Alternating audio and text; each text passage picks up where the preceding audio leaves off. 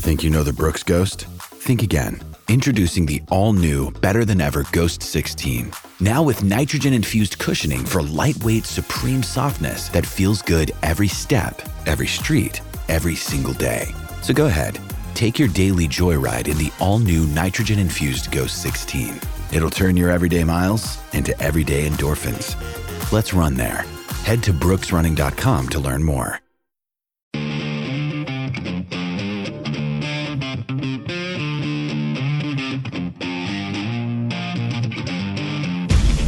Lock and load. This is Steve Deace. The Steve Deace Show. And greetings. Happy Wednesday. Welcome to the Steve Deace Show, live and on demand here on Blaze TV, radio, and podcast. Steve Deace here with Todders and Aaron McIntyre. And all of you, let us know what you think about what we think via the stevedeace.com inbox. You can email the program, steve@stevedeace.com. That's DEACE. Like us on Facebook. Follow us on Twitter at Steve Deace Show. Over on MeWe, Gab, and Parler. Look for Steve Deace there. And if you love censorship, and who doesn't, right? Go to youtube.com/Steve Deace or rumble.com/Steve Deace Show.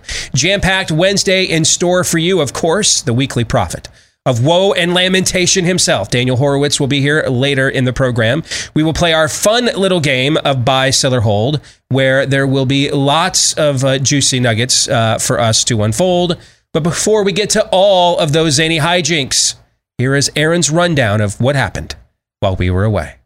What happened while we were away, brought to you by an update on the prophets of panic. We'll start with the high priest of the Branch Covidian cult, Dr. Anthony Fauci. You and I are Major League Baseball fans. What inning are we in as far as this COVID pandemic is concerned? We're at least halfway through. I hope we're seeing, and I do believe, Wolf, I'm not trying to be overly enthusiastic about what's going on vis-a-vis the vaccine program. So you think the seventh, the eighth inning, or late innings? What inning you're talking about? How about the bottom of the sixth? The CDC has some new guidance on how summer camps for kids should be run, including the recommendation that everyone over the age of 2 wears a mask unless they're vaccinated, continued social distancing of 3 feet, and cohorting of groups of kids. Fauci had some thoughts on that, too. I wouldn't call them excessive, Savannah, but they certainly are conservative. President Biden. But there's one fact I want every American to know. People who are not fully vaccinated can still die every day from COVID-19. Pennsylvania Governor Tom Wolf says he's ending all COVID mitigation orders for his state on May 31st, except for masks. Chicago Mayor Lori Lightfoot was asked recently when she expects people to stop wearing masks. Now it's standard fare for people to wear masks. I think that's going to be something that we see here in the U.S. for probably at least the next year, if not further. Checking in on the tiny island nation of Seychelles, whose nearest neighbor is Kenya, 1,000 miles of Indian Ocean away. One other trivia tidbit about Seychelles is that they've vaccinated more of their population than any other nation on Earth. And they're heading back into lockdown because, of course, they are. Health Minister Peggy Vidot says, despite all of the exceptional efforts we're making, the COVID-19 situation in our country is critical right now, with many daily cases reported last week. Speaking of island nations, National Review columnist Kevin Williamson advocated in a piece recently America should implement New Zealand-style forced quarantine camps. The Alabama Public Health Department tweets on Star Wars Day, quote, Darth Vader wears a mask to help himself. Thank you for continuing to wear a mask to help those around you. Luke, help me take this mask off. Daily Defiance first to the land of lockdown Barbie, Michigan, where Roy and his wife Lori shop at a Meijer grocery store with no mask. In California, Michael and Susie went into 3 establishments without a mask and had no problems. And in New York, Doug and his family just went about everywhere around town without a mask. Moving on, and for some thoroughly unsurprising news, one of the jurors in the George Floyd Derek Chauvin case is defending his decision to attend a racialist march last year in Washington, D.C. Juror Brandon Mitchell told the Associated Press, quote, I just thought it was a good opportunity to be a part of something. This news comes after an alternate juror was interviewed by a Minneapolis TV station a couple of weeks ago and said she feared riots had she served on the jury and returned a not guilty verdict. In completely unrelated news, the attorneys for former Minneapolis police officer Derek Chauvin are seeking a new trial. His attorneys said the court made several errors in handling the case, including, quote, abuse of discretion that deprived the defendant of a fair trial, prosecutorial and jury misconduct, errors of law at trial, and a verdict that is contrary to law. Kamala Harris says the root cause of the ongoing don't call it a crisis at the border is the lack of climate adaptation and climate resilience. Facebook's oversight board announced today they are not going to allow Donald Trump back on the platform due to his continued questioning of the 2020 election results. In completely unrelated news, do a Google search for news stories from late last year on how many people voted in the 2020 election. You'll find the number is around 159 million people. Well, according to the just completed U.S. Census, only around 154 million people voted in the U.S. election. That's a difference of around 4 to 5 million votes. Previous year's censuses have basically had the total voting number pegged as what was reported after the election. So what could explain this discrepancy? It's a mystery!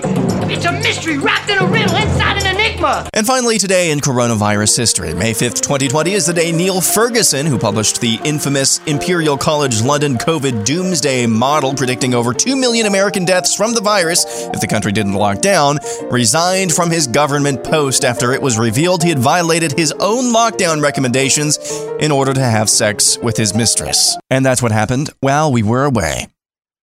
Aaron's Montage brought to you by Scoremaster. You know, the average American can add up to about 60 plus points to their credit score in 3 weeks or less with our friends over at Scoremaster. That makes a big difference, not just in the approval you're looking for that business, car, or home loan, but the terms, even if you can get approved, the interest rates, the repayment terms that you could get with that loan as well, maybe how much the loan amount turns out to be. Those things all make a big difference with a better credit score, and Scoremaster can make a big difference with your credit score because they take all the information that the banks have, and yeah, they'll show it to you if you ask, but if you ever try to read your own credit report, I mean, there are CDC summer camp flowcharts, easier to read than your own credit report. That's why you want Scoremaster. They make the data very simple for you. You will know exactly why you have the score you have, and then exactly how to get to the score that you want.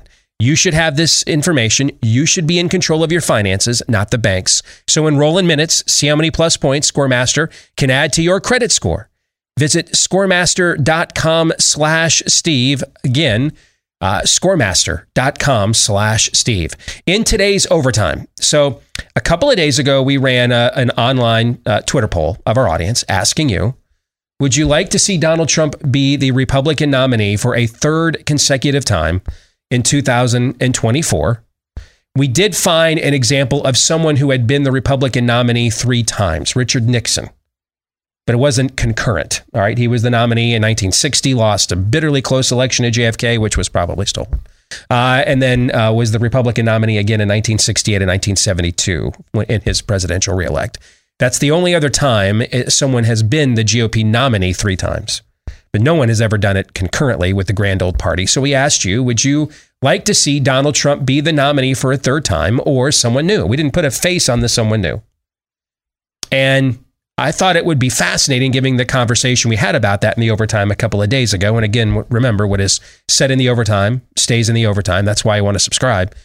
But I thought in light of that conversation, let's go ahead and put a specific name on it. And so it just closed. The polling results of our Twitter following. Would you rather Donald Trump be the 2024 Republican nominee or Ron DeSantis, the governor of Florida?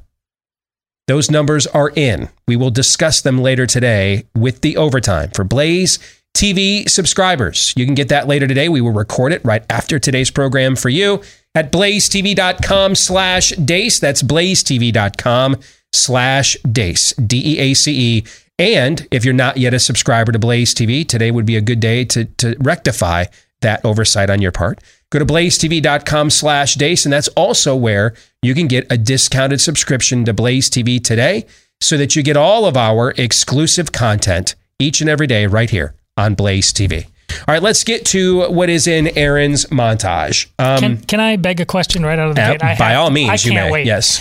For I am just a simple Blaze TV show sidekick. But did I hear correctly that is it now the official position of the U.S. government via the census that there was voter fraud to a tune of 5 million votes? Again, I'm just a simple man connecting simple dots. But is that what I heard? Yes. Okay. Yeah, that's okay. And we were going to get to that. I couldn't wait. But I needs to know. I got to know. I totally get it. You know, I've brought this up before. There's, and it's a good time to reset it because Aaron included a clip from Oliver Stone's JFK film, which is a great film, by the way, even if you don't buy anything he's selling. All right. I mean, it's a phenomenal piece of filmmaking. It's the first time I ever spent 3 hours in a movie theater in my life watching a film. And it was actually the first non-Star Wars Superman film in my life. I went back and paid repeatedly to see in theaters because I just found every time I watched it, there was something else in there I had missed. I agree. Okay. It's fantastic filmmaking. But one of the things that's funny about the Kennedy assassination conspiracies is it has actually been the official position of the United States government since 1979 that Lee Harvey Oswald did not act alone in assassinating President Kennedy. This almost never gets reported. It's like we went from right to the Warren Commission to like the Kennedy conspiracy books and movies in the 70s and 80s and 90s. But in reality, in 1979, the House Select Committee on Assassinations reopened the investigation. And what it found, the official U.S. government position is now that Lee Harvey Oswald did kill President Kennedy, but he did not act alone, meaning there were co-conspirators in setting up the shooting at Dealey Plaza there in Dallas in November of 1963. With the U.S. government along those same lines, what the U.S. government is doing today unofficially with this census is they're confirming one of two things is true. The census sucks, or Woder Garf is wheel. Is that can I say that so we don't have to edit this entire segment out of YouTube later today? Do you know? Sure. Yeah, Woder Garf is wheel. Okay. Should do Pig Latin next. All right. So one of those two things is true. Can you blink Morse code with your eyelashes? Okay. So either the U.S. Census Bureau just sucks. By the way, do you guys recall what was Joe Biden's popular vote margin of victory? You guys remember what it was? It's around 4 or 5 million. Yeah. What was the census said it was short on how many votes? I believe it was right around 5. Weird. Nothing to see here, right? Nothing to worry about. But Woder Garf is wheel, or the U.S. Census Bureau sucks.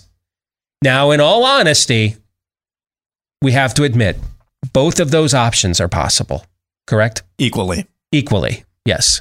They are equally possible.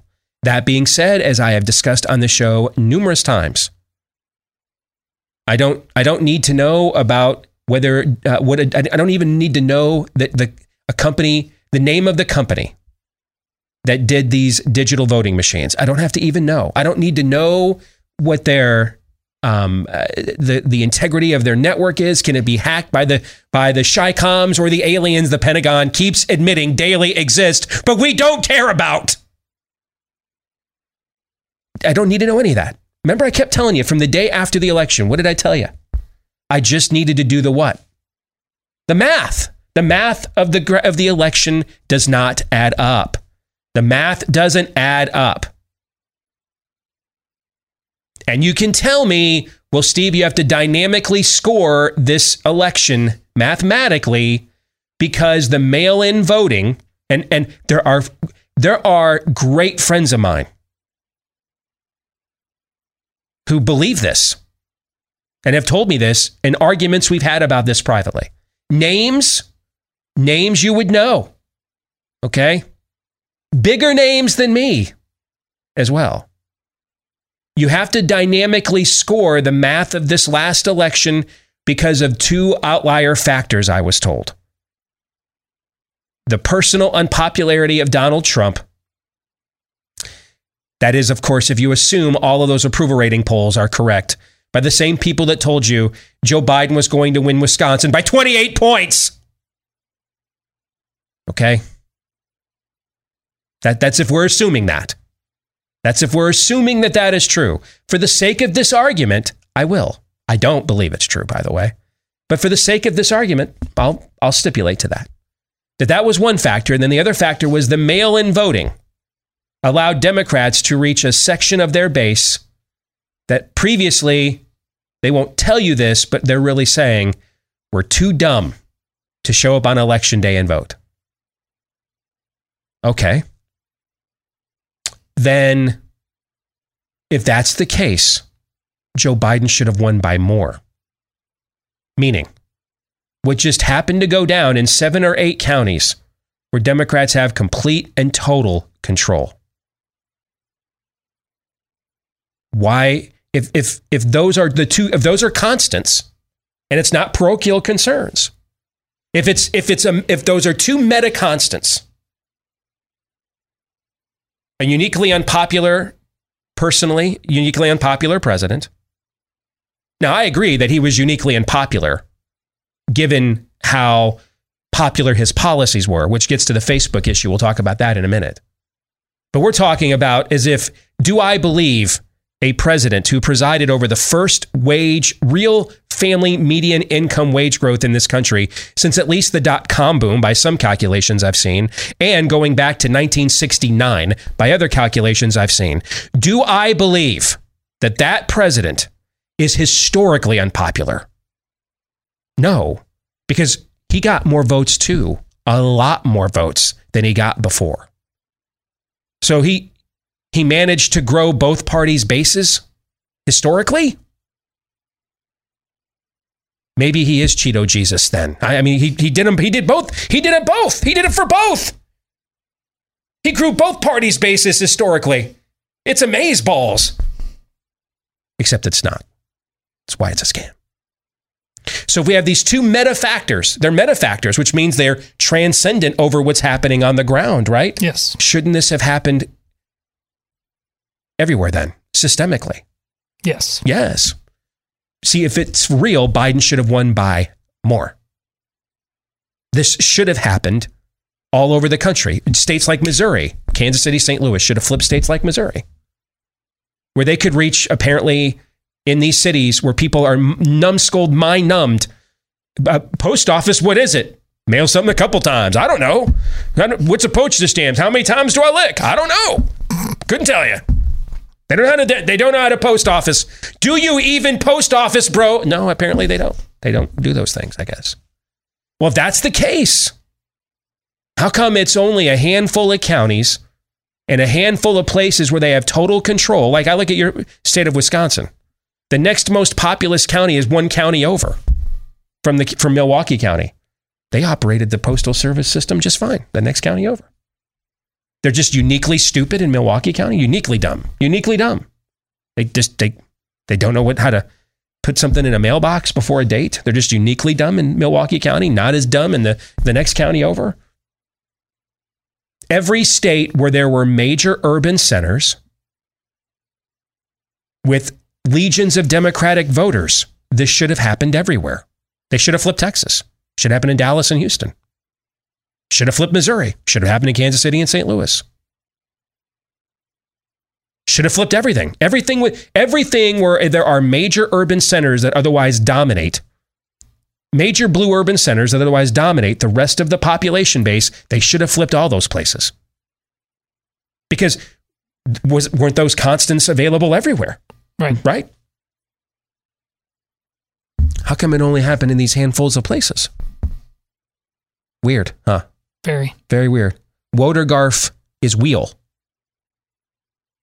Or the U.S. Census is really, really terrible too. But again, at this point, to me, this is actually the better explanation than trying to analyze what happened in that election prior to this information. Like I could have, if the census information had come out earlier, like a day or two later, after the election. And then some of the people I know that are friends of mine that are names you know in the audience were then trying to argue with me against this. I would have looked at, I could have accepted, all right, the census just is terrible, right? Are we counting non-citizens, citizens, right? Do we even know, right? Right. But the fact that we don't get this information until 6 months after the election, no. I told you from the morning after on Glenn Beck's show in a rant that got the entire Blaze network demonetized from Facebook for a period of time. I told you the morning after this election, the math doesn't work. I don't need, not to say that there's not, but I don't need some specter of a 9-level ring of voter conspiracy. I don't need any of that. I just need to look at the math and then watch in those exact places where Democrats counted the ballots, they threw people out from monitoring the ballots. Oh, okay. I don't need to know a quadratic equation, folks, to figure out how 2 + 2 = 4. 1 + 1 = 2. That's what happened here. Allegedly. Because Woder Garf is wheel. Which brings us to the Facebook story. See, these two stories are tied together. Facebook is, but not really in the way Facebook claims. They did Donald Trump a huge favor today. A huge favor. On 3 different levels. Number 1, Donald Trump's policies are much more popular than Donald Trump is. Given how he often used social media, which was essentially providing content for his opponents or the media, but I repeat myself. You know, as a candidate, it benefited him greatly because he reset their narratives, right? Right. What we saw when he got into the presidency is the opposite was true. It reset his narrative, meaning they would often not be talking about the accomplishments of their administration because it would just be a back and forth mudsling between him and the media. He'd take the bait. He never left campaign mode from a messaging standpoint. He just stayed there. And so it was just constant mudslinging with the media back and forth. That irritated a lot of people who otherwise should have voted for him.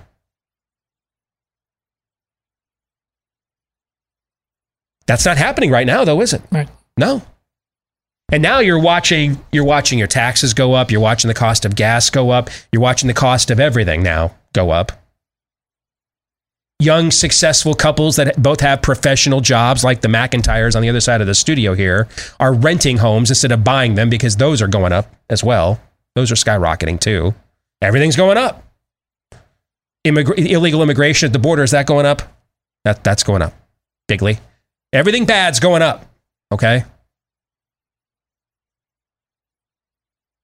And his policies look a lot better right now, don't they? Yes. If I just went out on the street, just canvassed the street and said, which of these policies do you agree with, and put no names on it, his would win in a landslide.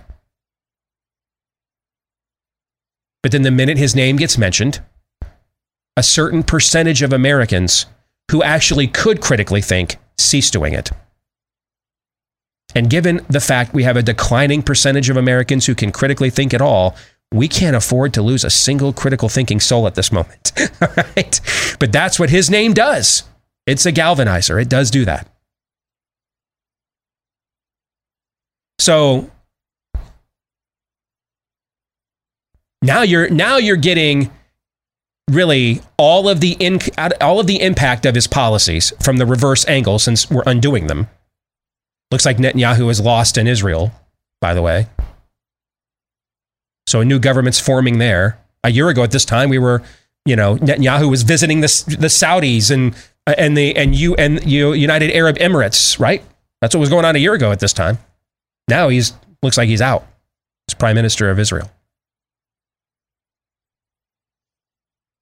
So now we're living through the impact of his policies being undone. But we're also now not like getting dragged into how much of my time do I waste today responding to or reacting to the daily soap opera between Trump and the media that means ultimately nothing to nobody, that's not getting paid by either end of the urination contest. No one else really cares. Doesn't help them pay their mortgage at all. Right? Right. So the personality aspect of this is gone. And now it's just about policies. He looks like, regardless of what you thought about him personally, he looks like a hell of a lot better president sitting here in May right now than he did May last year, doesn't he? Yes. Yeah, because May last year, he was still in the throes of making the worst management decision of all time, shutting the country down. But now you actually see what had happened if, dude, we were sitting here complaining last year at this time, fire Fauci, fire Fauci, fire Fauci, right? Last year at this time. And they finally figured out about August. They turned him into stapler guy and brought Scott Atlas in. Now you're finding out what would happen if the other guys were in charge. Canonize Fauci, beatify Fauci, beatify. It's far worse. And we're seeing that across the board on virtually every issue now.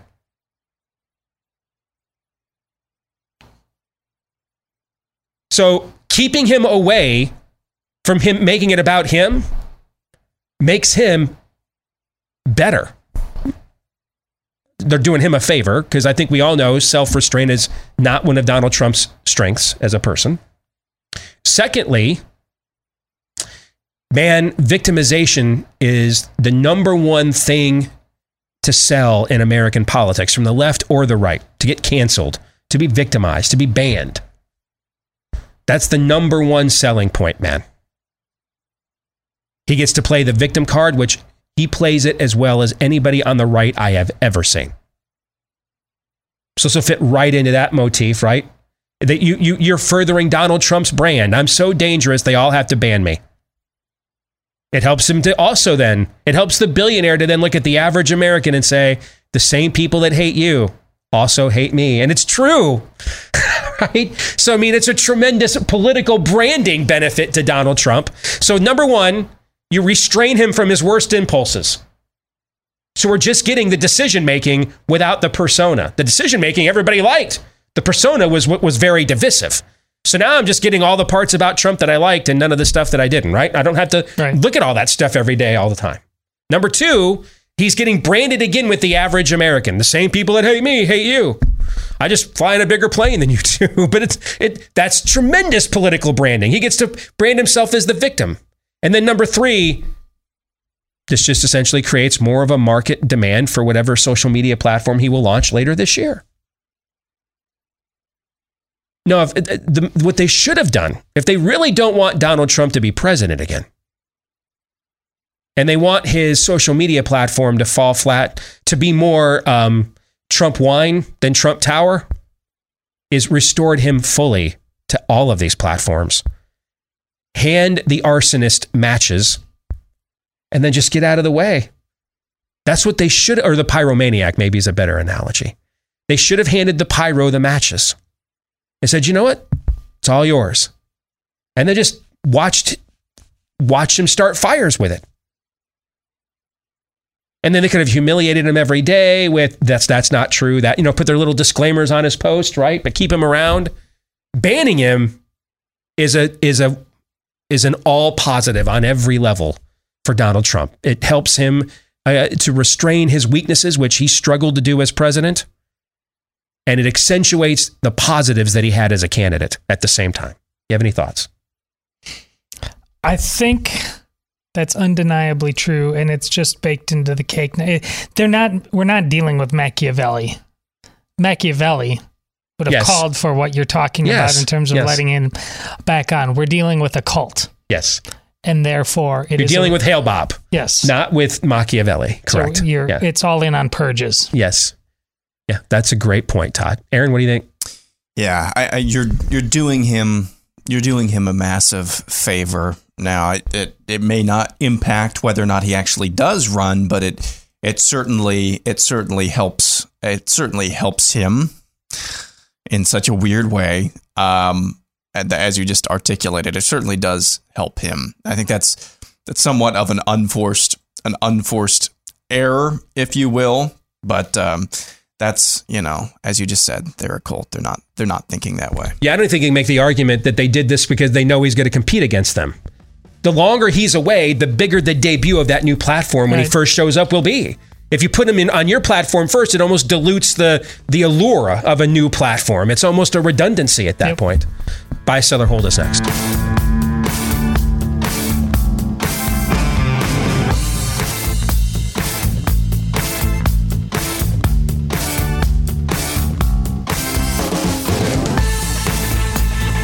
You know, somewhere out there's probably somebody who's a big fan of that typical protein bar chemical flavor, hasn't tried Built Bar yet, might be one of the few people who prefers chemicals to Built Bar.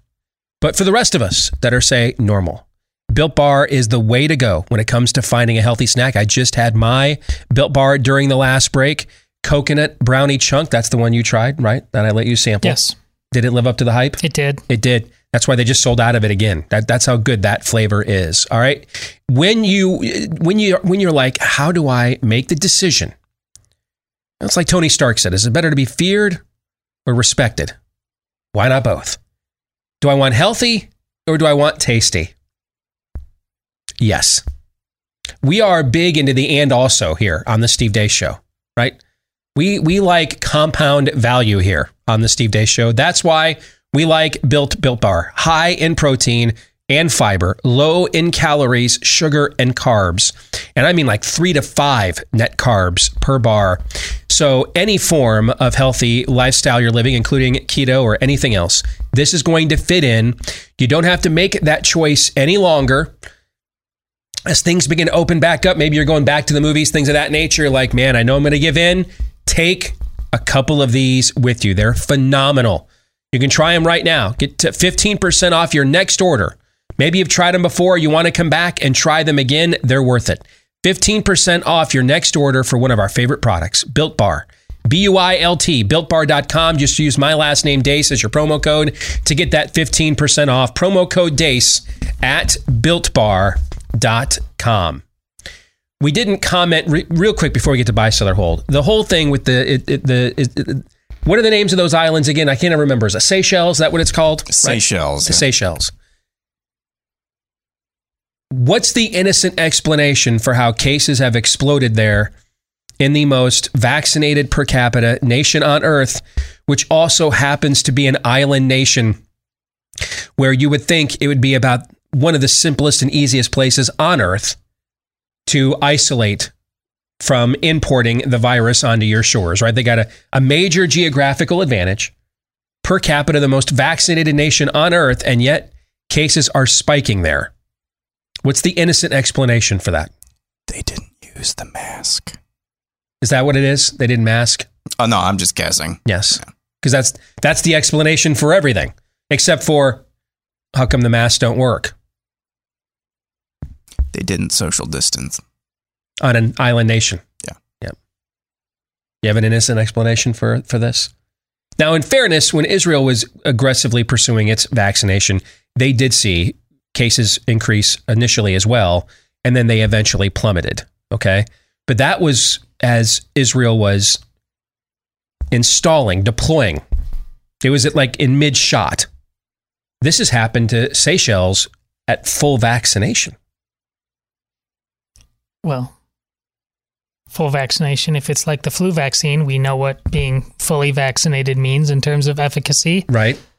Also means that there was probably significant vaccine shedding, that the cure itself is the cause of the disease. Also, keep in mind that the main claims of the vaccines are not anymore stopping you from getting the virus. That's why, they lowered the PCR score for the vaccinated down to 28. Don't talk about that. Yeah, is that another CD? Is that another YouTube thing? Disclaimer? Yeah. Okay. I'm just kidding. I know you are. But they're really more or less prophylaxis. That's really what they are. I mean, their biggest claims to fame are stopping serious infection, not necessarily from stopping you from getting it or a positive test. So this is going well. It's going very well. President announced yesterday that the goal is to have 70% of Americans getting at least one shot in order for the country to be basically entirely reopened by the 4th of July. Including the kids. Including the kids. They continue to ignore natural immunity in their calculations. Just see yesterday, Los Angeles County reported 0 deaths for COVID-19. 0. What's that? Number 2, 3, 4 largest county in the country? 0 COVID deaths yesterday in LA County. Where they're begging people to get vaccinated because they're way behind their vaccination trend. So could there be another form of immunity out there that might have occurred that would have led to such a tremendous showing today by the people of Los Angeles County? Is there any other form of immunity that occurs ever? I don't know. I just know that I'll be able to tell you in like 2 weeks. Yeah. That's pretty much the answer to everything. I think the silver lining here is that at least Sweden has some company now at the bottom of the country memory hole. Yes. Welcome, Seychelles. It's been lonely. All right, let's get to Buy, Sell, or Hold, brought to you by Home Title Lock. We've been warning you about home title theft. This is where cyber thieves remove you from your home's title so they can become the new owner. That's why we've been telling you, get Home Title Lock. You never know when a big breach could expose you. Well, Facebook, which we've already talked about today, just got exposed. 500 million accounts in a data breach exposed to cyber thieves who now have name, address, personal information they would need to log in as you. Because that's where a lot of our home titles are kept these days, online. Then they forge your signature on a quitclaim deed stating you have sold your home to them. They cash out the equity, stick you with the payments, maybe even foreclosure and eviction. Make sure this does not happen to you. Get Home Title Lock. Go to HometitleLock.com right now. Register your address to see if you're already a victim, and then sign up for 30 free days of protection while you're there to cover you during this high-risk breach. 30 free days of protection at HometitleLock.com with the promo code radio. Again, that's HometitleLock.com with the promo code radio. So here's how Buy, Sell, or Hold works. Aaron, with some help from you in the audience, actually a lot of help from you in the audience, will submit to Todd and I a series of statements, predictions, prophecies, etc. Todd, no topic is off limits. You and I will decide, do we buy this, do we sell this, maybe even explain our reasoning. Once per episode, you are permitted a hold. But if it's for any reason other than, wow, that's really lame, you will have to walk around your local Walmart in a mask surrounded by a shower curtain, like that video I tweeted out earlier today. Did you guys see that video? Yeah. Dude, that will be you. Humiliation for you if you put a hold on any of these. Aaron. We'll start with Token White Man, who says, a lesson in the class of political jargon 101. He says, investments actually mean punitive tax hikes. Buy. That's been the case. The Clintons were the first Clinton iteration of the Clintons in the 90s. They were the first to start calling tax increases investment. They moved to that term. It's creative. Yes. Yeah. But so it's meant that ever since then. So buy. Buy. Yeah. Infrastructure actually means blue state union bailouts. Buy. And there'll be public sector union bailouts because they don't care about the private sector union people anymore. Buy. He says equity actually means state-sanctioned racism. Buy. Buy. So far, man, this is, we're rounding third heading for home here. Yeah. Patriotic actually means white supremacy, for God's sake. Yes. That's a buy. Well you done. were right about the 101 aspect of this. Yes, asked and answered. We got this. Up next, we have David the Left Media, who says Mount Rushmore of college football teams in Steve's lifetime. This better be good. This better be good. Yeah. Okay. So there's no particular order here. 2019 LSU Tigers. Okay. I mean, you look at the amount of dominance, the quality of the schedule they played, the margin of victory that they produced consistently, the amount of guys on that team that have been selected in the last 2 drafts, including the number 1 overall pick, they're certainly in the conversation. And so I'm fine with them being there. Bye. Yeah, I mean, I would have been. There's some recency bias there, but I can accept 4 as a starting point. Okay. 1979 Alabama Crimson Tide. I'm going to sell. Even though there's a great story about this team in the Sugar Bowl, they played Penn State for the national championship. I believe this was the year. And Penn State faced a 4th and goal on the 1-yard line. And this was one of the great goal line stands of all time. Penn State faced a 4th and goal on the 1-yard line, called a timeout. During the TV timeout, Bear Bryant basically said to one of the Penn State players, "You need to go back over there and tell Joe he needs to throw the ball here. Yeah, I'll run the ball. He ain't getting in." And sure enough, Penn State tried to run the ball again and didn't get in and lost the game. But I would not, given the state of the SEC in the late 70s, to me, a team from that era has to be quintessentially dominant because of how one-dimensional many of the offenses were. Okay? So I would not put them on my list. Sell. I'm going with Steve on that. I mean, I know the greatness of Alabama football of legend, but I don't know the details of that, so I'll go with Steve. I mean, I would actually put one of the more recent Nick Saban teams there before I put that team there. All right, 2001 Miami Hurricanes. I mean, that's a team from an NFL draft standpoint and from a dominance against a schedule standpoint, stacks up pretty favorably with LSU. From 2019. Now, the one thing we don't know, and it's not their fault, is that was a screwy year in college football where the second best team that year was probably Colorado. But Colorado lost 2 games early in the season. And then, like from late October on, just took names. They played undefeated Nebraska at the end of the year. And just named the score against a Nebraska team with a Heisman Trophy winning quarterback. But the way that the BCS worked back then is a Nebraska team that then didn't win its own division, nor the Big 12 title, got to play Miami in the national championship or in the Rose Bowl for the national title, and that Nebraska team just got mollywopped. Shouldn't have been there. So we don't have that like capper game. You know what I mean? Like with LSU, they played in the playoff. You know, they played the number 2 team. They played the defending national champions, Clemson, that everybody agreed belonged to be there. And you saw them house them. The one knock on that 0-1 Miami team is they didn't get that final, oh yeah, we recognize it. So, okay, I'm fine with them being there though. I'm okay with it. Number 1, or no particular order, 1995 Nebraska Cornhuskers. I mean, this team was just nasty. Just now they also had some guys that were literally nasty, but you know, this is the team that had both Brooke Behringer and Tommy Frazier at quarterback.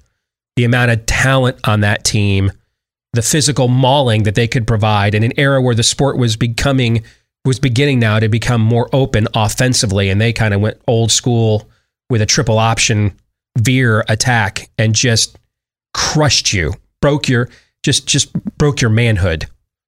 I'm okay with them being on the list, which leaves a spot, right? Correct. So you're buying on 3 out of 4. Buy on 3 out of the 4. Yeah. Okay. You know, for me, on a personal level, it's hard for me to overlook the 1997 Michigan team just because it's my favorite team and how dominant defensively that team was. But offensively, it doesn't belong on that list.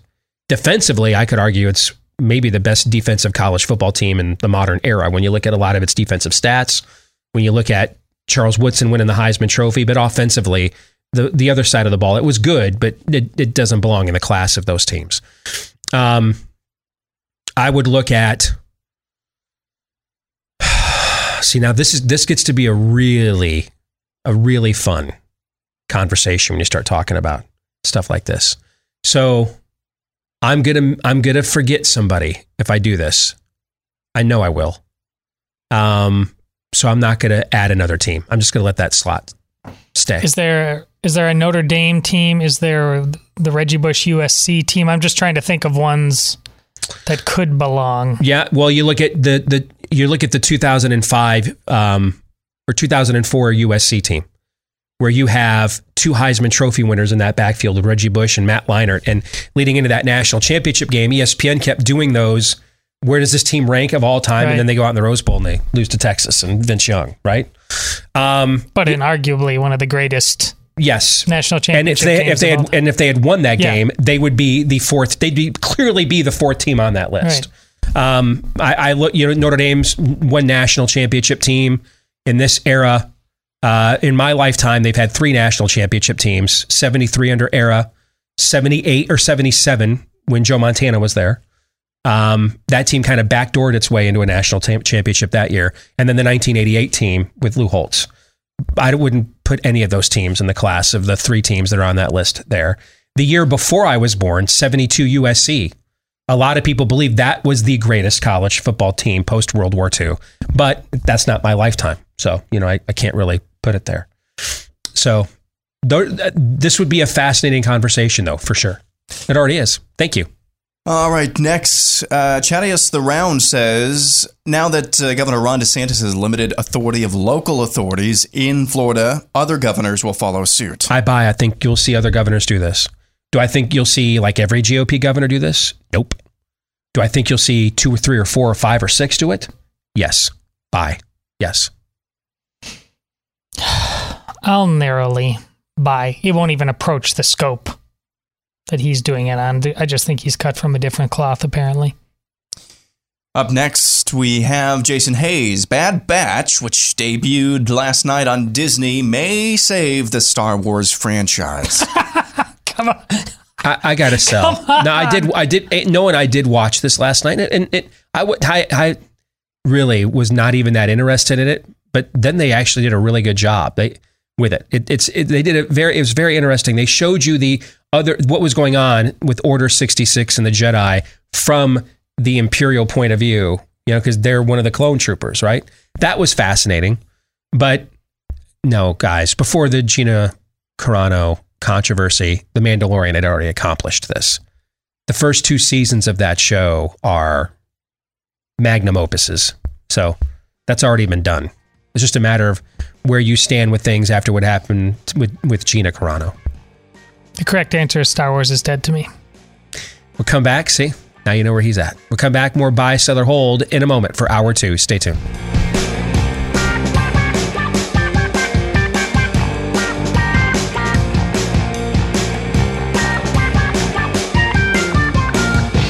Back with hour 2, live and on demand here on Blaze TV, radio, and podcast. Steve Deace here with Todd Erzen, Aaron McIntyre, and all of you. Let us know what you think about what we think via the stevedeace.com inbox. Steve@stevedeace.com is the email address. DEACE, like us on Facebook. Follow us on Twitter at Steve Deace Show. Look for Steve Deace on MeWe, Gab, and Parler, although I think Parler's down. I'm not been able to access it all day long. You can also look for censored clips of the show over on YouTube.com/Steve Deace, or look for the alternative, rumble.com/Steve Deace Show. And if you're a podcast listener, we're looking for you to do a couple of things for us. Hit that subscribe button if you haven't already. Hit that 5-star review and put one in for us if you haven't done that either. Because the more of you that do, the more it helps to soothe our fragile male egos and the fragile male egos of the individuals who run the Blaze as well, because they like positive feedback too, because we get our feelings hurt easily around here. Thank you to all of you that have done those 2 things for us already. Coming up at the bottom of the hour, the weekly prophet of woe and lamentation. Daniel Horowitz will be returning, but part 2 of Buy, Sell, or Hold brought to you by Rough Greens. We've been telling you about them for a while now, urging you to try that 14-day Jumpstart bag so that you can get all the nutrients back into your pet's diet that's stripped bare out of that food that you buy at the store. Same thing happens with our food for the same reason: mass production, distribution, consumption, and it spoils too easily with all those vitamins, minerals, nutrients, probiotics, etc. included in there. Well, just like we need supplements to put that stuff back into our bodies, so does your pet. This is the supplement powder for your puppy, mixed in with their food, and our dog Cap loves it. But maybe you're thinking, how do I know my dog will like it too? Well, why don't you find out for free? We give you the first 14-day Jumpstart bag for free now. You'll pay for the shipping. That's it. But the bag will be free for you to test it out for a couple of weeks and see if you don't see a difference in your pet. And if your pet doesn't like it as well. Take advantage of this offer right now. Go to roughgreens.com, RUFF for roughgreens.com, or you can just give them a call at 833-ROUGH-DOG. Again, that's 833-ROUGH-DOG. Aaron. We will go next to countdown to Climacalypse, who says Cinco de Mayo is the ultimate epitome of cultural appropriation.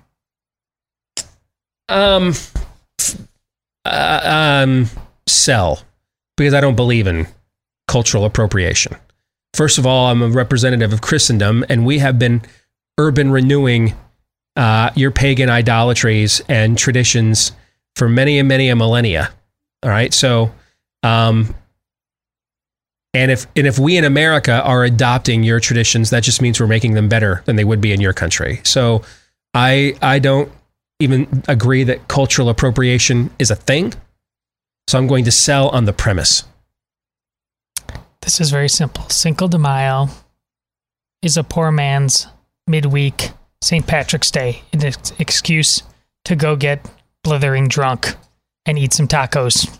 It's not more complicated than that. Do you remember, it was like the day after Cruz had dropped out in 2016 was Cinco de Mayo. Do you remember? Is this the Taco Bowl? And Trump put out a happy Cinco de Mayo tweet with him eating from a taco salad from one of those taco bowls. It's great. He looked so happy. He did too, man. I mean, he did look like the cat that caught the proverbial canary. I saw a tweet today that I had to retweet from not Kenny Rogers. 159 years ago today, 3 brave Americans defeated El Guapo at the Battle of Santo Poco to give Mexico its independence. Hashtag Cinco de Mayo. And it's the 3 amigos. So old, woman. So like the wind. Oh, gosh. Can I have your watch when you are dead? Now you're just going to get me quoting all the lines. Oh. They don't make them like that anymore. No. Next, Crow of Approval says the government has made more people anti-vaxxers than the actual anti-vax movement. Oh my, this is so true. This is so true. I keep having, and I'm not the only one doing this. I'm noticing other people are doing it too. There's a lot of us that are like resetting when we push back on these terrible narratives. We're not anti-vaxxers. Now, I'm doing it just simply because I'm not anti-vax as a principle, and I'm not interested. I got enough of my own baggage to defend on the things I actually do think. I prefer not to defend baggage on things I don't think. That doesn't mean you have to think the same way I do. You don't, for example, okay? I'm not threatened by it, but this is just so true. I mean, these narratives are so bad. They're such obvious fallacies that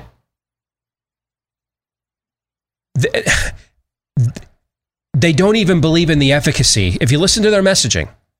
Now, I see more and more, I see they're starting to figure this out. I saw Tom Wolf, the governor in Pennsylvania, the lefty governor there, has figured this out, right? So what did he announce yesterday? By Memorial Day, all the restrictions are gone, but the mask will remain. But he put a benchmark on the masks. He said we get to 70% vaccination, the mask can go. Gretchen Whitmer, I think, announced a similar thing in Michigan about a week ago, right? They're starting to figure out that their messaging disincentivizes vaccination. What have I been saying all along? What is the point of risking an experimental substance only to have to remain a member of in good standing of the leper colony of COVIDstan? Why would I do that? What's in it for me? Nothing. Because I'm assuming all the risk. And so are all of you. Any of you that gets vaccinated, you're assuming all the risk of this. Any of us are. You can't sue the companies that produce the vaccine. And since they're not FDA approved, government's not really responsible either. There's nobody taking really any risk here.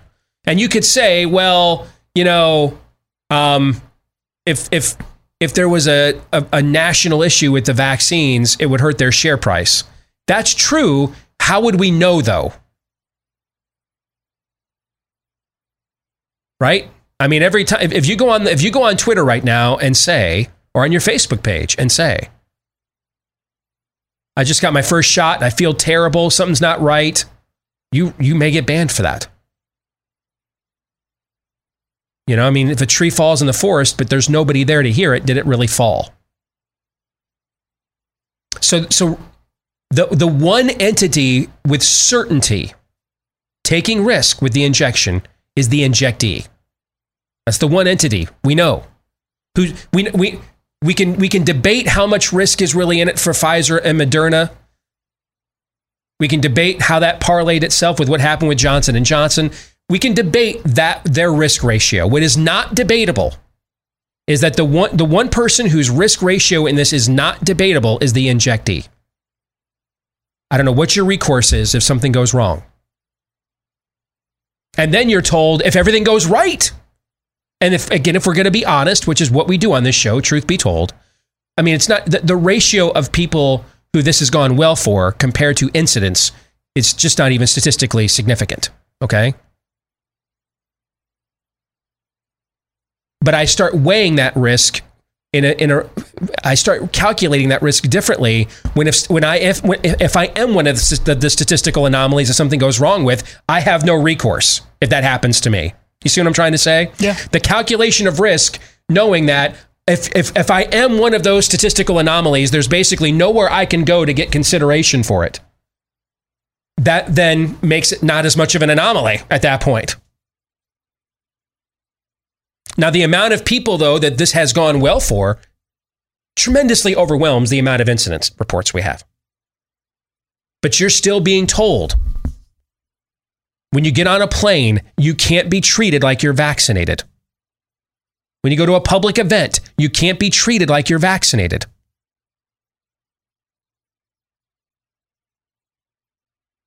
So I'm glad it went well for you. I am. I urged my mom, who's in a high-risk group, to get vaccinated. So I'm glad it went well for you. But understand, and you may understand this more than me because you're the one that's vaccinated. I'm not. You assumed all of that risk and got nothing, at least so far anyway, nothing in return. Nothing. You've got nothing in return. I was listening to the local sports talk station in Detroit the day after the draft because I wanted to see what they were saying about how what the local read on what the Lions did. And one of the hosts was talking about how this is the first time he's been out of his home and to his favorite sports bar, that's one of the sponsors of the show, where he's been in there in person since the pandemic began, was Sunday after the draft. He went in there. He figured, it's been 3 weeks, he said. It's been 3 weeks since I've been fully vaccinated. I thought it was okay. And I went in there masked up, just to make sure I was safe. What science is that? It's not. There's no science. There's no science in any of that. None. You're fully vaccinated. You didn't feel safe to leave your home for 3 weeks. And then you thought you needed a mask. There's no science in that. Unless we're just admitting that these vaccines don't work. And right now in Seychelles, they may be having that conversation. All right. But places like Israel have seen great results once they got through the initial first jab surge. So you're accepting all of that risk. And in exchange for what?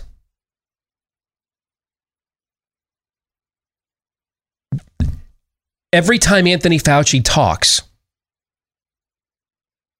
if I told you, let me actually make it narrower. Every time Anthony Fauci talks about life post-vaccination, we should do this as a game sometime. Fauci or RFK Jr., who said this? All right, so Robert Kennedy Jr. is probably the country's most, depending on your viewpoint, notorious or courageous anti-vaxxer. He's the most visible. Let's mean the middle. Given that's what I mean. But given the legacy and everything he comes by and comes from, yes. Okay. And it often puts him at odds with many people in his own political ecosystem at the same time. If we just took comments of what Anthony Fauci says life should be like post-vaccine after you get vaccinated right now, and I just told people a lot of these comments were from Robert Kennedy Jr., would they know the difference? Would you know the difference? Still wear a mask everywhere you go. Treat yourself like you're a leper. I mean, it's a very anti-vax message from these people. So do your vaccines work or not? Todd, do you have any thoughts? Well, I would say this is the thing about the anti-vax movement. At least 50% of the argument has always been this side of things. The math doesn't add up. You're not being honest with us.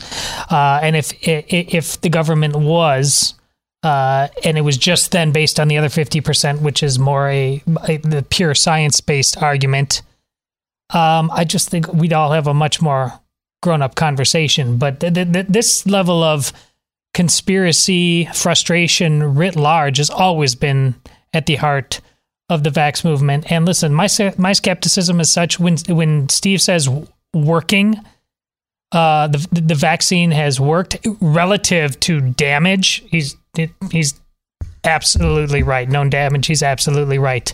But working in terms of efficacy, I don't think the timing of the release of this vaccine and how we know how the CDC, Fauci, etc., manipulate both administrations, Biden and Trump, they would have not given this vaccine out in a peaking aspect of the calendar year, because we know how seasonal this is. Mm-hmm. They know the math of this. They know that this is a pandemic, who it hits, that it wasn't severe. They for most demographics, they know the panic point level of this. This thing was unveiled at the time it was because the vaccine, because the epidemic was already on a downturn all on its own. You can call me what you want because of that. They wouldn't have risked it. Working it means a different thing in terms of actually making this thing go away versus not hurting most people who take it. And that's always been an issue with vaccines. Thank God this thing is not hurting most people who take it. But is it actually working? A lot of people have questions, and rightly so. Next, we'll go to... Clearly, the people running the program have questions because they won't let fully vaccinated people go right back to normal. That's my point. Yeah. And yours. I know that. Mm-hmm. Next, we'll go to Stephen Grant, who says, even if Aaron Rodgers leaves the NFC North, the Lions will still not win the division before he retires.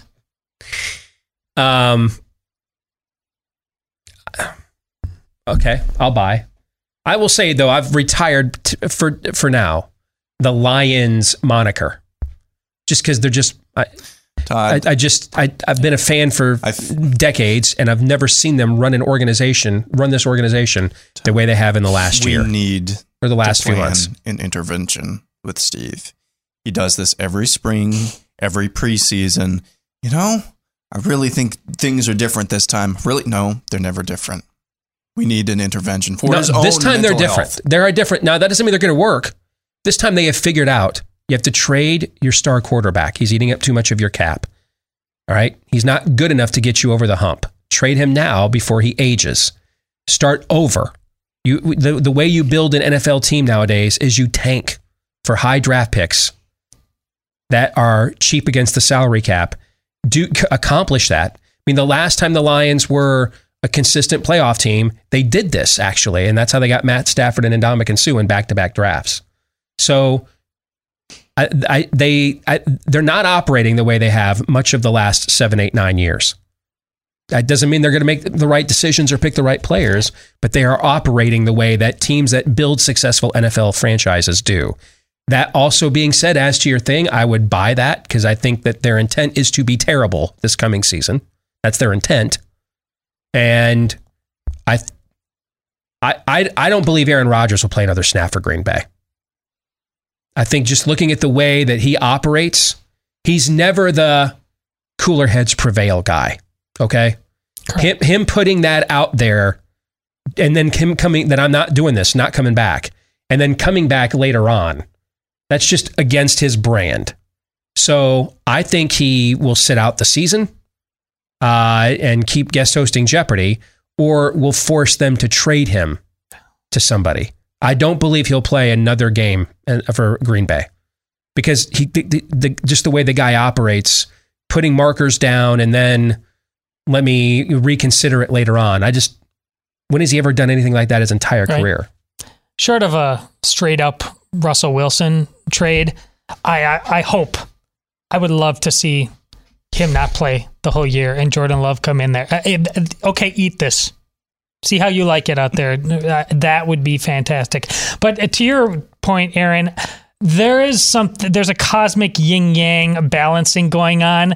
There's a direct proportion in his optimism with the Lions growing is in direct proportion of him to losing his mind with the Michigan Wolverines. So there's a stability here. That's a so you guys are psychoanalyzing this opposite.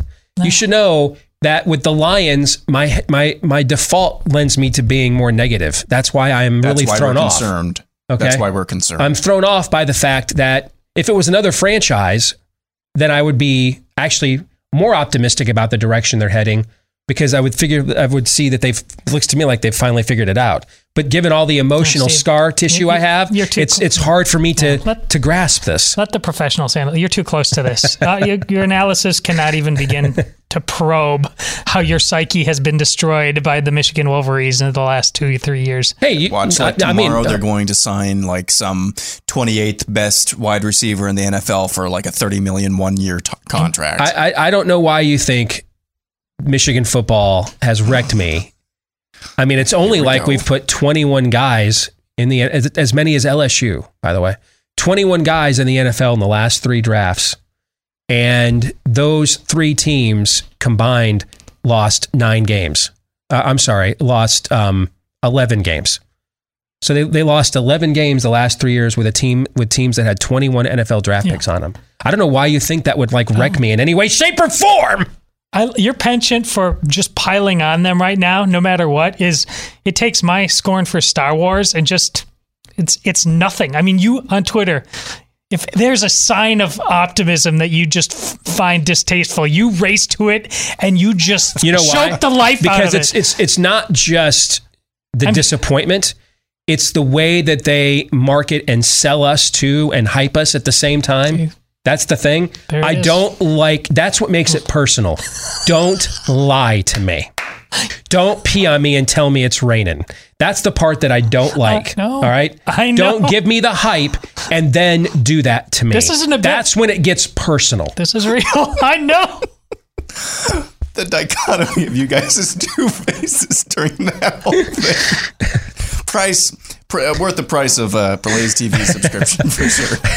Calvin McRae says, just as World War II spawned the military-industrial complex and America has fell in love with war/conflict every decade since, COVID-19 just gave way to the pandemic-industrial complex, and we will see regular public health campaigns fought for our benefit. I just said this last week. Bye. And then Anthony Fauci was on CNN 2 weeks ago. Gun violence is now a public health problem. The head of CDC, what's her name? Walensky, is that her name? She was talking about insufficient wokeness is now a public health problem. Yeah. That's the new hammer sees a nail everywhere it goes. It will be, and of course, we'll never actually address the real issues. Okay? Like, America's obesity problem, things of that nature, which in the past I've contributed to. That's why I've had to lose 100 pounds. So nothing notice none of these solutions will entail any level of personal responsibility, any level of preventative or preemptive action. Hey, make sure your vitamin D levels are good for none of that. None of that. It'll include none of that. It will all keep being the generation that led to Wall-E becoming a documentary and not a Pixar film. Keep being that. And then keep injecting yourself with these new drugs and pharmaceuticals that we create in order to help you mitigate all the crap choices you're making in your personal life. That'll be the public health campaign we wage. I'll buy this as far as it goes. It's just important to point out, though, that it's not a pure apples to apples.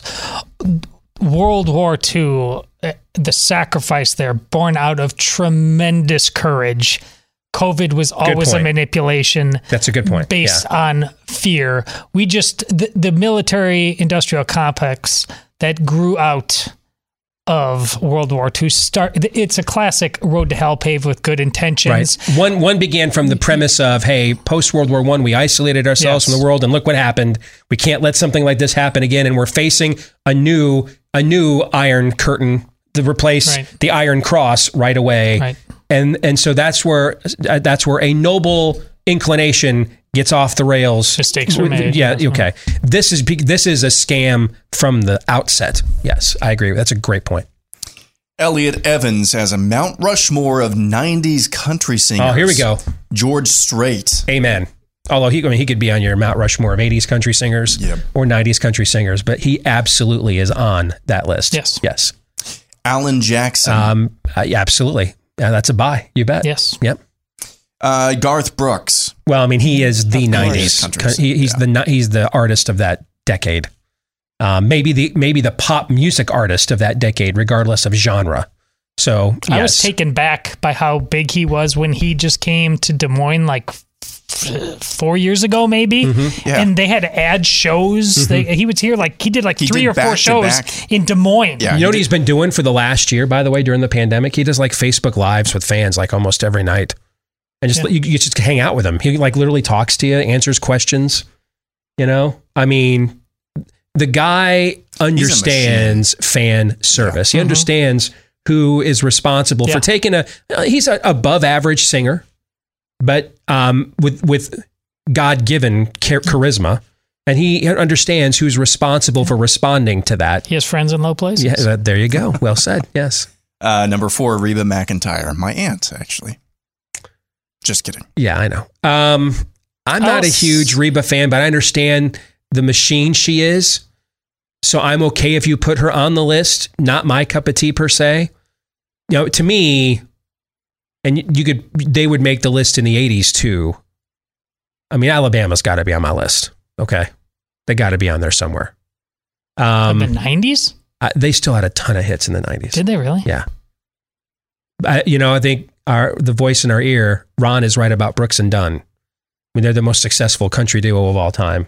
And that decade, they were at their pinnacle in the 90s. Yeah. So I'm okay. Listen, Reba McEntire is one of the great best-selling female artists other than like Madonna and Whitney Houston ever. So I'm fine with her being on the list. She just wouldn't be on my list. I'm much more inclined to put a Brooks and Dunn in Alabama. I mean, I loved Travis Tritt in the 90s, but I'm okay with Reba being on there, so I'll buy it. Yeah, I'll go with it. All right. Next, Jaron says Marvel will never get another one of their movies to make $1 billion again after Endgame. Oh, sell. How many Marvel movies made $1 billion? I'd have to go back and look. I don't know how many of the 23 off the top of my head did, but I think 10? I would be shocked if it was less than 5 or if it was less than 7 or 8. Yeah. You got to figure all the Avengers films did. All of them did. Because what are we talking domestic or global box office? I'm guessing we're talking the global box office. Yeah, I'm gonna sell on that. As long as what we talked about yesterday about what's to come holds true, I think it's as likely as ever before that these movies make $1 billion because the vacuum of quality in terms of non-self-loathing that'll be there. And who knows where the theater industry will be 4 months from now, Labor Day weekend when Shang-Chi comes out. But don't be shocked if depending on what the domestic theater situation is. Right now, I think about 70% of American movie theaters are open, but they keep delaying films because they're waiting for New York and California to reopen all their theaters before they put the major releases back out, because that's a good portion of the domestic box office is those two states. But if we're anywhere close to normal domestically, Labor Day weekend when Shang-Chi comes out, what that movie is going to do in global Asian markets, don't be shocked if that's $1 billion movie, depending on what the domestic theater situation is. Yeah. Saw the trailer for, I think it's A Quiet Place 2 coming out later this month. Mm-hmm. Is that correct? Yes.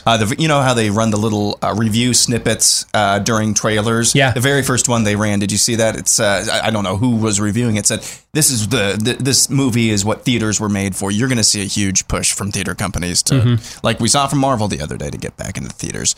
Ripped Desertion, boy, y'all with your names are throwing me off here. Who says the Pac-12 and Big Ten will require proof of vaccination to attend college football games, while the SEC and Big 12 will not. The ACC will leave it up to schools. I think that's probably right. Now, the University of Iowa is actually not requiring their student body to get vaccinated.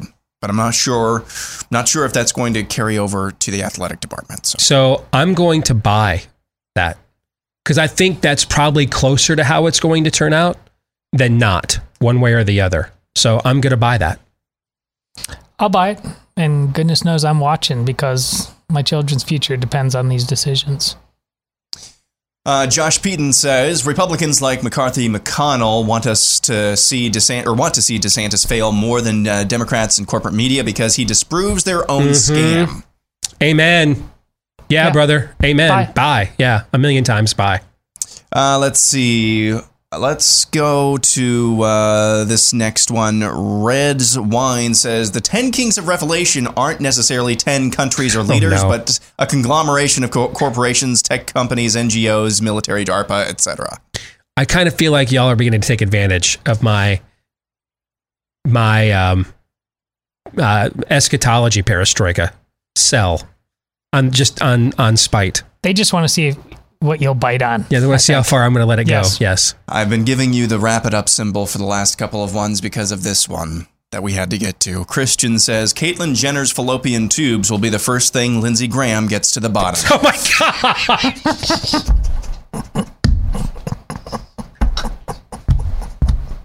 God.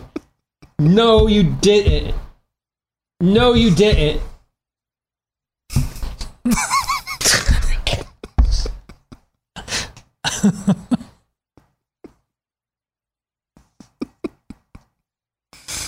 Is that the greatest submission of all time? I think so.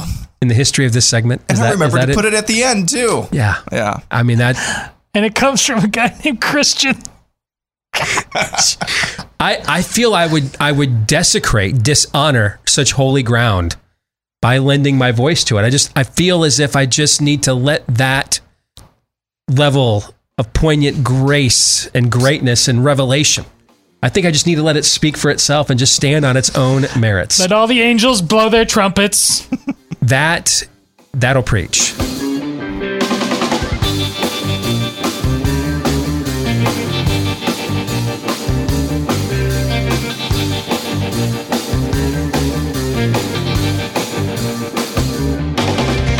So the mainstream media, big tech, working it tirelessly to cover up the corruption of the Biden family, particularly Hunter Biden. And now you've got a chance to do something about it because the filmmakers behind the Gosnell movie have announced a brand new project that's a feature film called My Son Hunter that will expose the Hunter Biden scandal. You can learn more at mysonhuntermovie.com. Again, that's mysonhuntermovie.com. The movie's going to tell it all: wild escapades, what was really on the laptop, shady foreign business deals, ties to China. But the independent filmmakers can't do this without our help because obviously Hollywood doesn't want to make this film. It's too controversial nonetheless, and this is also their political ally. So that's why they're bringing this film directly to the people to be funded by us. Any gift, $10, $50, $100, helps expose the Biden crime family. And also, the donation is 100% tax deductible. So go to mysonhuntermovie.com right now to get more information and make a donation right now at mysonhuntermovie, all one word, mysonhuntermovie.com. Let's bring in the weekly prophet of woe and lamentation, our good friend Daniel Horowitz. Good to see you again, brother. Hey, great to be back with you, Steve. So I've got a couple of wind-up questions. I'm just going to dangle in front of you, then I want to just get your let you go, okay? The Bidens yesterday go see the Carters. They go visit a couple in their 90s, old, frail, they're pictured without wearing masks, and then when they walk outside, they put their masks on for the camera. Just about 5 minutes ago, Vice President Kamala Harris was pictured kissing her husband goodbye before she got on Air Force Two, kissing her husband goodbye as they were both wearing masks. Your thoughts? Steve, we always knew this from day one. It's the new burqa. These people are more religious about the dogma than the Muslims, except the dogma is not necessarily inherently doing it between you and your pagan god. The pagan god is not like our God that you try to fear in private as you do public to, the best that you can as a human being who's infallible. They actually have a God that is only public and on social media. Virtue signaling is the God of the era we live in. So that's exactly why this has to be done in public. That's why you have to wear it on a Zoom call, or a husband and wife kissing each other, or God knows what else they're doing with the mask on. Although they would only do that maybe if they did that in public, not in private. That is exactly how this has been. So all these conservatives that say now, well, it's not scientific to continue with masking either outdoors or post-vaccination. Well, it's just as scientific as it was to do it indoors pre-vaccination, aka not scientific, immoral, it's completely illegal from the constitutional standpoint, unscientific, but now we know exactly what it is. And that's why it needs to be eradicated in all forms and settings. Overall, I don't want to set you up at all, because I want you to take the question where you think it should go. Your thoughts on our vaccination efforts, vaccination messaging, and the effectiveness of the vaccines themselves. Sure. So the vaccination messaging, our government is the marketing arm of Pfizer and Moderna. I guess not so much J&J now because they tanked them. That's emblematic of every other issue where there is no such thing as a private sector in America. We have what I call venture socialism or corporate communism that you traditionally didn't have in other forms of communism, where you do have somewhat of an independent or initially independent private sector, but it becomes one with government. There was $1 billion allocated in the omnibus bill to market this stuff. It violates statute because it has to be marketed as experimental. It has to be made clear to people what it is and what it isn't, the unknowns, the risks. And it has to be made clear that the risks outweigh the benefits, or the benefits outweigh the risks.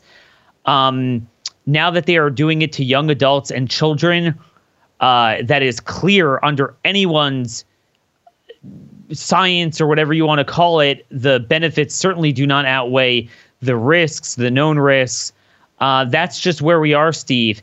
But they've been successful. I mean, we are one of the most vaccinated countries in the entire world at this point. So it actually has been successful. I'm not sure what they're complaining about. They've gotten tremendous market share given all the push around it. So I would say that the holdouts now are just the people like us that are ideologically reluctant, or at least have done their research. In terms of its effectiveness, Steve, you know what? I was very bullish about the vaccines, not the side effects. I was very concerned about them, but at least their effectiveness at the beginning.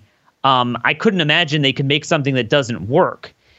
But the graphics are starting to look an awful lot like the masking, in which there is zero correlation between results based on vaccination rates in a geographical seasonal pattern. You have 5 countries like Moldova and Albania and Eastern Europe that are 3% vaccinated, unlike England and Israel and some other places. And they're just as much at near zero COVID deaths, just because the vaccines came out right at a time when the winter spread had peaked. Remember, in California, the peak date of their very robust winter spread was January 16th.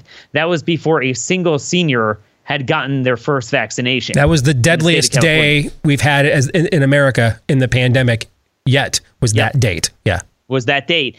So, the timing is very bizarre because we don't really have a way of measuring that. So I don't know, but I could tell you this much, Steve.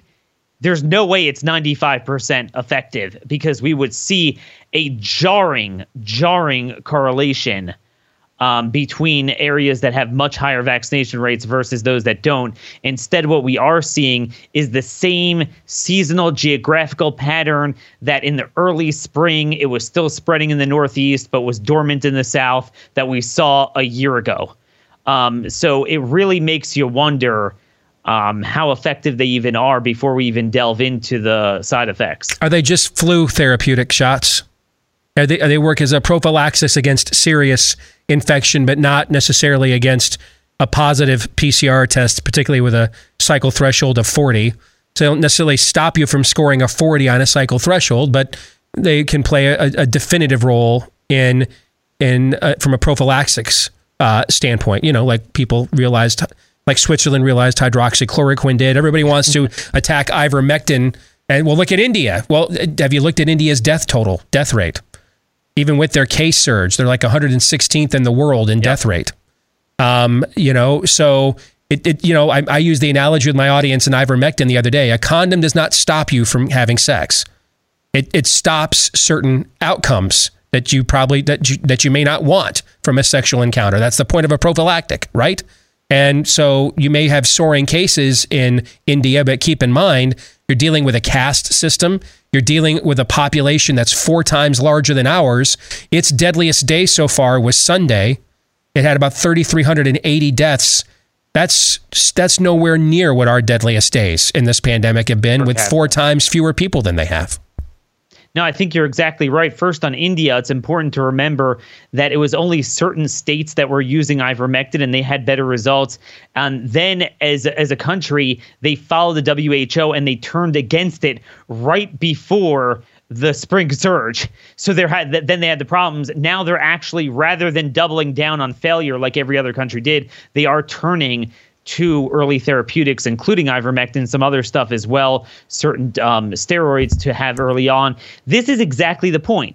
It's funny how we landed in the same place. We were saying all along, we don't need to end fever and coughs and sniffles and a sore throat. I mean, that would be nice, but we don't need that. What you don't want is people that have acute cytokine storm where they have problems breathing, where the body attacks itself, the immune system completely fails. That's what we don't want, and that's what all that stuff works to do. It also does block even contracting it to a certain percentage as well.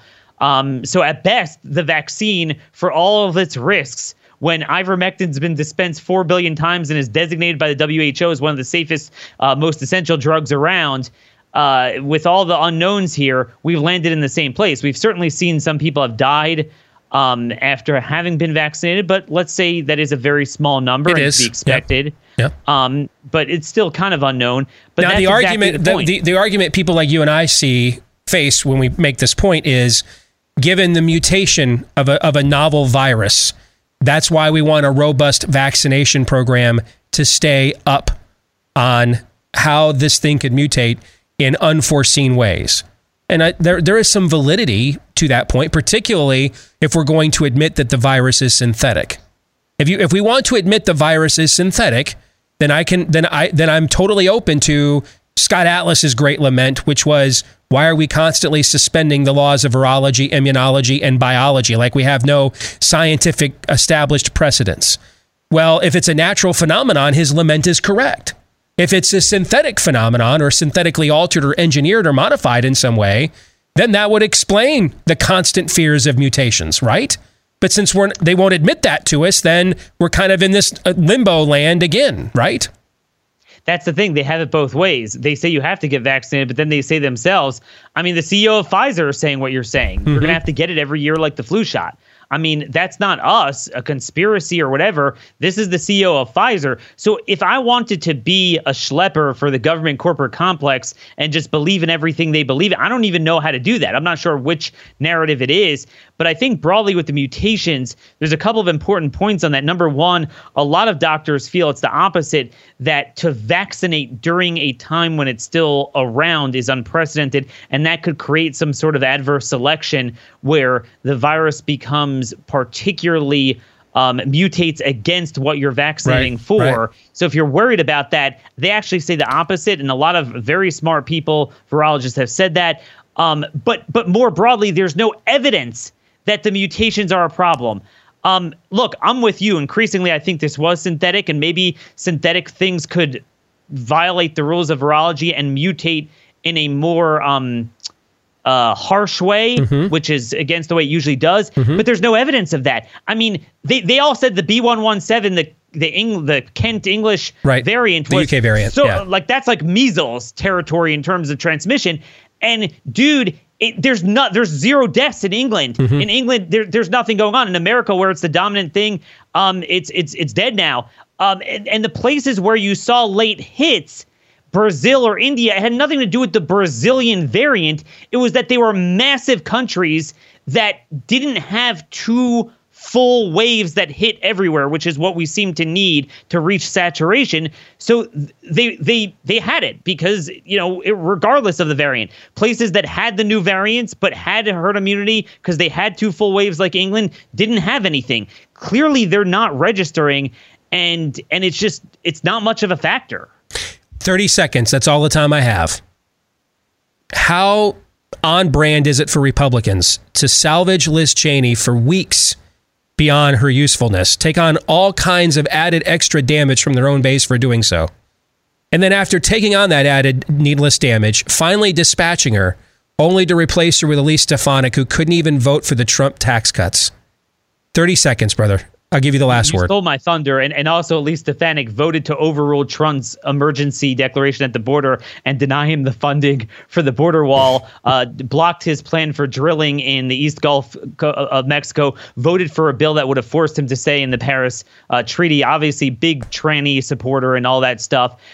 Look, that is the epitome of the Republicans, because, again, it's not a Liz Cheney problem. The GOP is the problem. Liz Cheney is a feature, not a bug. She's the rule, not the exception. They're all like that in leadership up and down the state and federal totem pole, and some are even worse, like in the case of Elise Stefanik. So we're learning all the wrong lessons.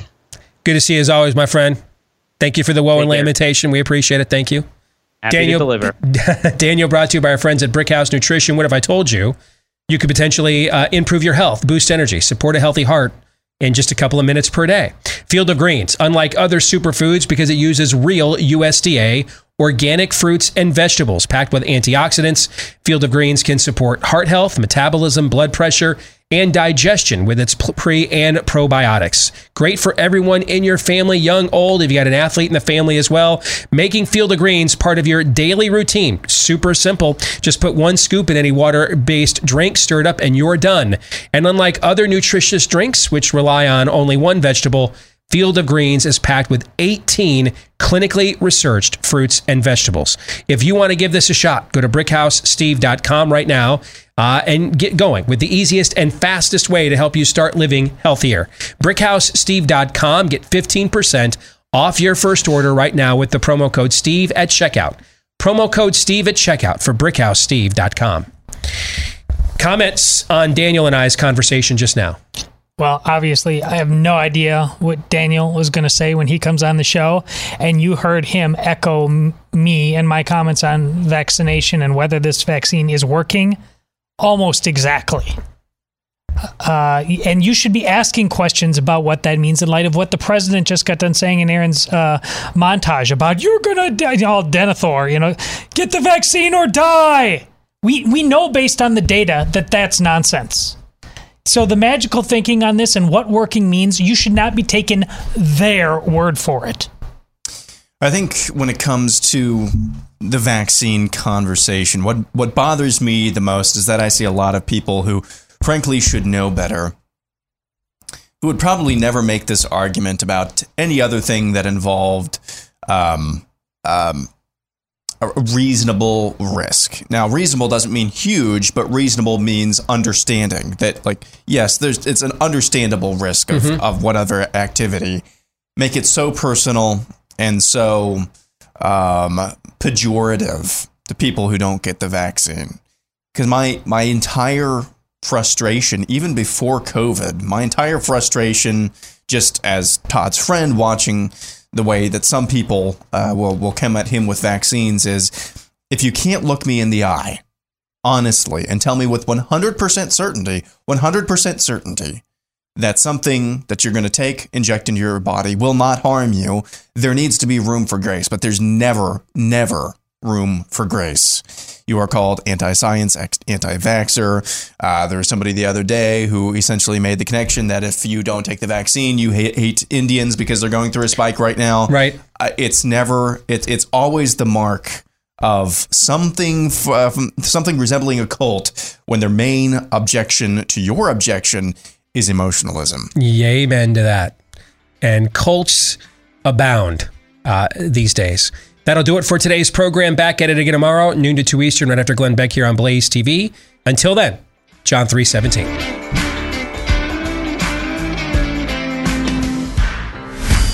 This is Steve Deace on the Blaze Radio Network.